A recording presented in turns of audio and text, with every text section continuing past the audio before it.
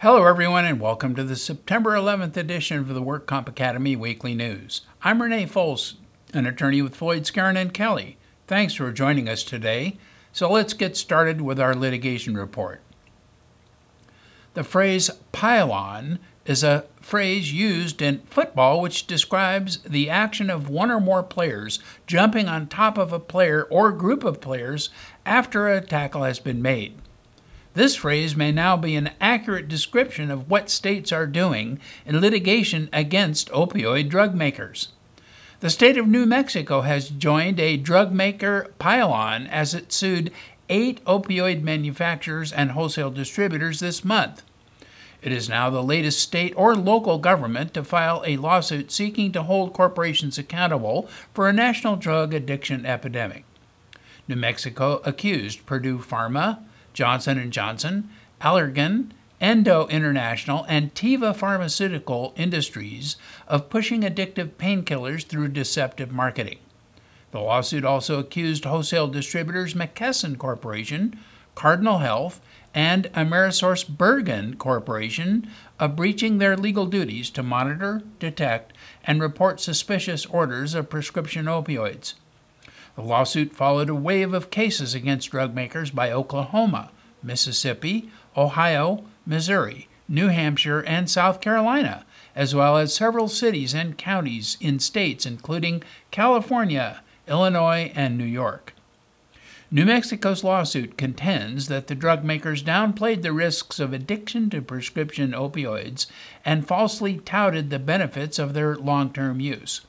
It also accused the wholesale distributors of violating their duties by selling large amounts of painkillers that were then diverted for illicit uses, helping to contribute to the opioid epidemic. The lawsuit seeks damages, including for the costs New Mexico has incurred responding to the epidemic. The companies have in similar cases denied wrongdoing. The drug makers have said they acted responsibly in connection with marketing the drugs, which carry U.S. Food and Drug Administration approved labels warning about their risks. Purdue, the maker of OxyContin, said it will vigorously deny the allegations, but shares public officials' concerns about the opioid crisis and is committed to working collaboratively to find solutions. Cardinal Health called the lawsuit misguided, saying it was launched in haste and without any factual investigation to support it. Federal Judge George H. Wu has again scheduled to hear more arguments in his downtown Los Angeles courtroom for and against imposing a preliminary injunction halting the implementation of newly adopted SB 1160. This new law provides for a stay on lien claims filed by indicted medical providers until after their case has been resolved. The suit is filed by Dr. Eduardo Aguizola, who is facing multiple counts of insurance fraud filed by Orange County prosecutors. His federal lawsuit claims that SB 1160 and Labor Code Section 4615, which is the anti-fraud law that took effect January 1, violates the 5th, 6th, and 14th Amendments of the United States Constitution. His request for a preliminary injunction was originally scheduled for hearing in July, but the motion was continued to August to allow additional briefing. The plaintiffs argued that the new law violates the procedural component of the Due Process Clause because it immediately stays all liens without notice or a hearing. The DWC responded that the new law affords sufficient due process because lien claimants still have the same rights afforded to them by the workers' compensation scheme generally. However, in the July tentative ruling, Judge Wu pointed out that the DWC did not explain how these pre-existing procedures would actually be used to challenge a stay. The judge asked the parties to provide more information about how due process might be afforded lien claimants under Labor Code Section 4615. The case is now focused on the narrow issue of a facial challenge to newly adopted Labor Code Section 4615, which implements SB 1160. To succeed in a facial challenge to a statute, a party must show that the law is unconstitutional in all of its applications, not just one theoretical application. Because facial constitutional challenges often rest on speculation, they are disfavored under federal law. Thus, the fact that a statute might operate unconstitutionally under some circumstances is not enough to render it invalid against a facial challenge. Since July, many additional arguments and declarations were filed in this case by both parties. The DWC filed a 117-page declaration of Workers' Compensation Chief Judge Paige Levy. Her declaration clearly articulated how lien claimants have rights to due process under the new law. And indeed, she attached several illustrative cases on the stay law that have been decided by either removal or reconsideration by the WCAB commissioners. Essentially, several panel decisions have held that any lien claimant who asserts they do not fall subject to the stay have the right to have their argument heard and decided upon filing a DOR on the issue. Any work comp judge that refused to do so was overturned. Chief Judge Levy pointed out the statutory and regulatory provisions that allowed lien claimants in these illustrative cases to challenge the application of the automatic stay to their individual case. The plaintiffs responded to the Levy declaration by claiming that the declaration of Judge Levy was nothing more than an attempt to throw a Hail Mary, and they asked for expedited discovery to depose her. The outcome of the August hearing was an order continuing the preliminary injunction motion to September 25, and the parties were given a time schedule to file supplemental briefs on these limited issues. Thus, the outcome of the case will not be known until at least the end of September.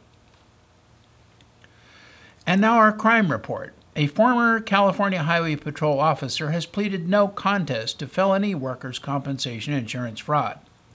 Former Officer Brian Christopher Hansen was a California Highway Patrol officer who sustained a back injury while on duty in 2008.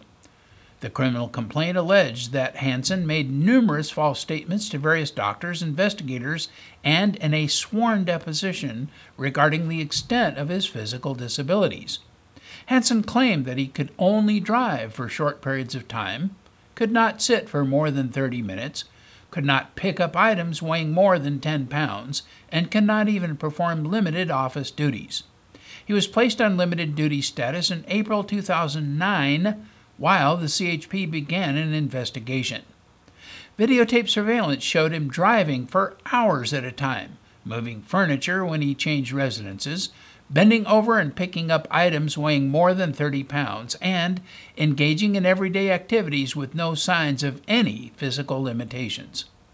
Physicians who reviewed his medical reports and surveillance videos agreed that Hansen did suffer an injury, but that he overstated his symptoms and understated his capabilities. Hansen was sentenced to 180 days in Sacramento County Jail and 5 years formal probation. He is also prohibited from ever seeking or accepting employment as a law enforcement officer. Hansen graduated from the CHP Academy in 2007 and left the department in January 2012. The Redding native worked for the Shasta County Sheriff's Office before joining the CHP. And in regulatory news, the DWC has modified the newly proposed medical treatment utilization schedule drug formulary regulations mandated by Assembly Bill 1124. The DWC has reviewed input from the first 15-day comment period and has modified the proposed regulations to provide additional detail and clarity.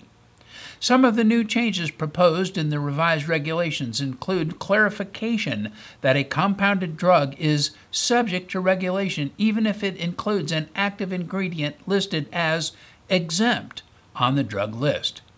This modification is expected to avert the possibility that someone could argue that a compounded drug using one of the listed drugs is exempt.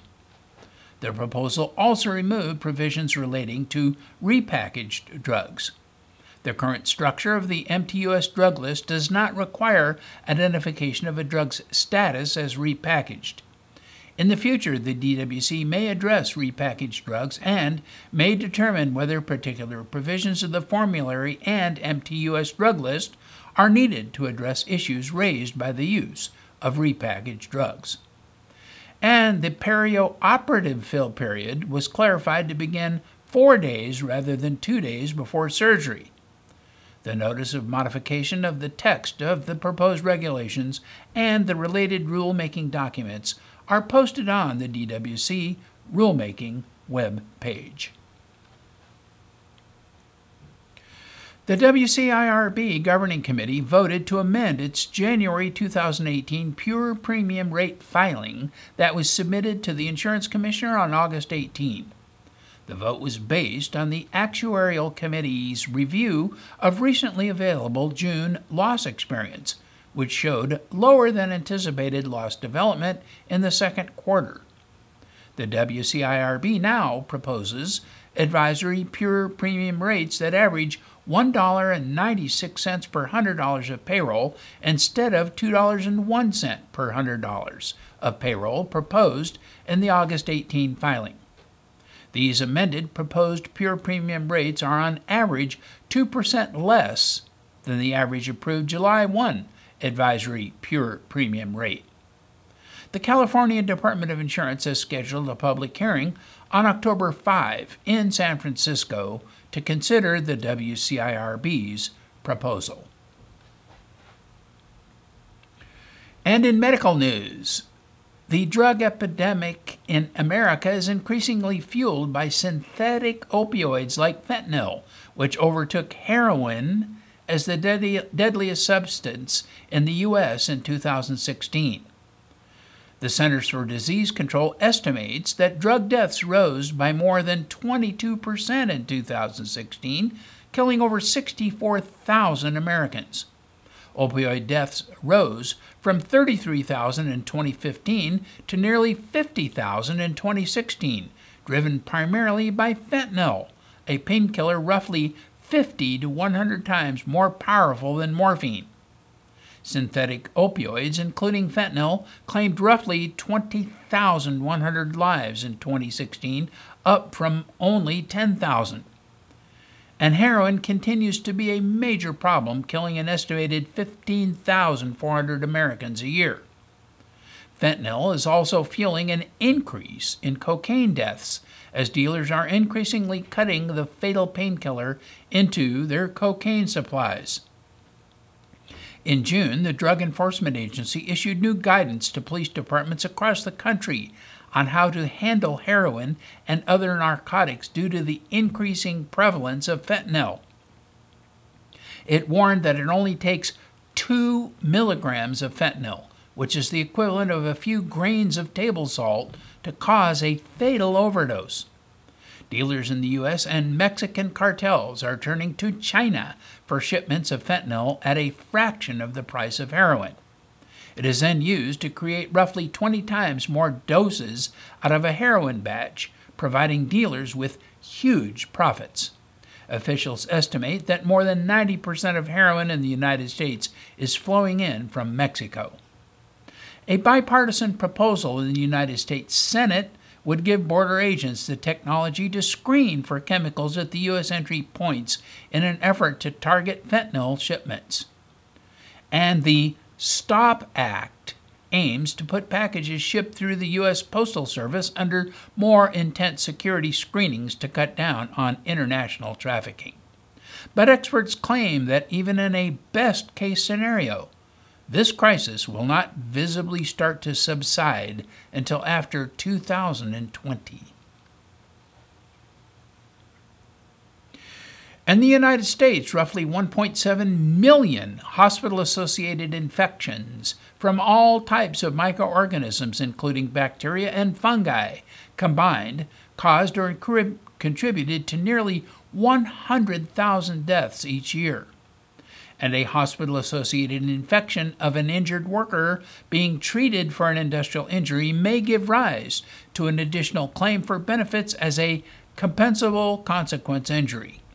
And now a new public study that says that the risk includes untreatable hospital-associated infections that are now deadly. Researchers say an outbreak of severe pneumonia at a Chinese hospital was caused by hypervirulent, highly drug-resistant, and highly transmissible strains of infectious pneumonia. Their findings were reported recently in the Lancet publication on infectious diseases. The strains were identified in 5 patients in the intensive care unit of a hospital in China. All 5 patients had surgery for multiple trauma, followed by ventilation, and subsequently developed infections and severe pneumonia that responded poorly to all available antibiotics. And 5 patients died of severe lung infection, multi-organ failure, or septic shock. Analysis of the strains recovered from the patients indicated that the strains had almost identical antibacterial susceptibility profiles and shared highly similar DNA fingerprints. Further genetic and phenotypic characterization showed that all 5 belonged to a lineage that contained several resistance genes and originated from a single clone. Researchers concluded that these new strains are simultaneously hypervirulent and multi-drug resistant and transmissible, and should therefore be regarded as a real superbug that could pose a serious threat to public health. 2 experts from Rutgers University wrote that the study describes an alarming evolutionary event raising worries that the organisms might not only cause untreatable hospital infections, but also serious life-threatening ones in the community. The new findings underscore the need for new, effective antibiotics and new strategies such as vaccines, phage therapy, and gene therapy for battling drug-resistant organisms. However, the researchers also say that we are now in a crisis. From a claims administration standpoint, one might question the track record of facilities that are used to treat injured workers and steer clear of facilities with tenacious infection histories. Some of this information is publicly available but not widely known.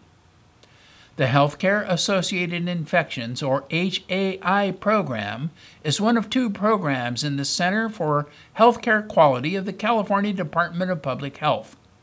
The program was created by mandate to oversee the prevention, surveillance, and reporting of healthcare-associated infections in California's general acute care hospitals. The HAI program has published annual public reports of hospital data to inform consumers and prompt providers to take actions to prevent infections.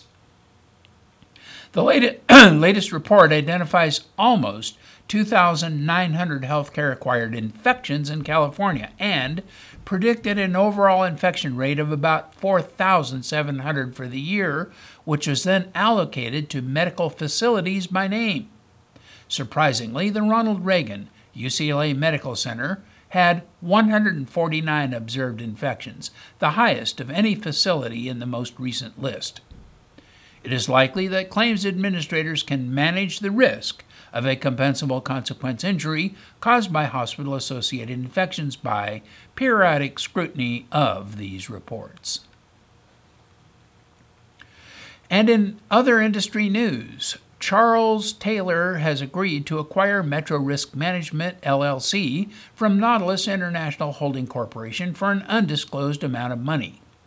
Metro Risk Management was founded in 1996 as a subsidiary of Metropolitan Stevedore Company, which was one of the earliest self-insured, self-administered companies in California.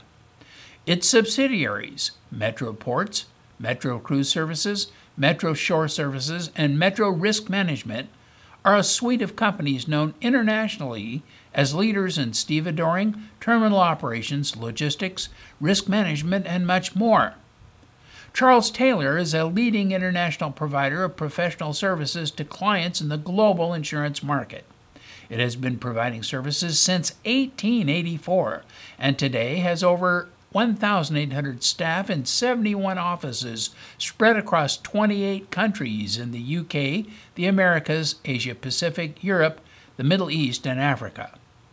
This deal is part of Charles Taylor's plans to extend its U.S. workers' compensation claims capabilities. Metro Risk Management is based in Southern California and provides state and federal workers' compensation claims administration services to self-insured clients and insurers. The Nautilus chairman, president, and chief executive said this transaction will provide its staff with greater opportunities for career development and advancement. The Charles Taylor USA CEO said the company is excited to join forces with Metro Risk Management, given the company's history of providing quality service and proven expertise to long-term, deeply satisfied clients. Metro Risk Management broadens Charles Taylor's claim services on the West Coast, adding to the core federal workers' compensation, ports, terminals, marine casualty, and cyber TPA businesses. For Charles Taylor Group chief executive said, the acquisition reflects the firm's continued commitment to growing its TPA businesses in the U.S. and globally. And with that story, that is all of our news and events for this week. Please check our website daily for news updates, past editions of our news, and for much, much more. And remember, you can subscribe to our weekly news podcasts and special reports using your iPhone, iPad, or Android device by searching for the WorkComp Academy with your podcast software. Again, I'm Renee Folsom, attorney with Floyd, Skeren & Kelly. Thanks for joining us today, and please drop by again next week for more news.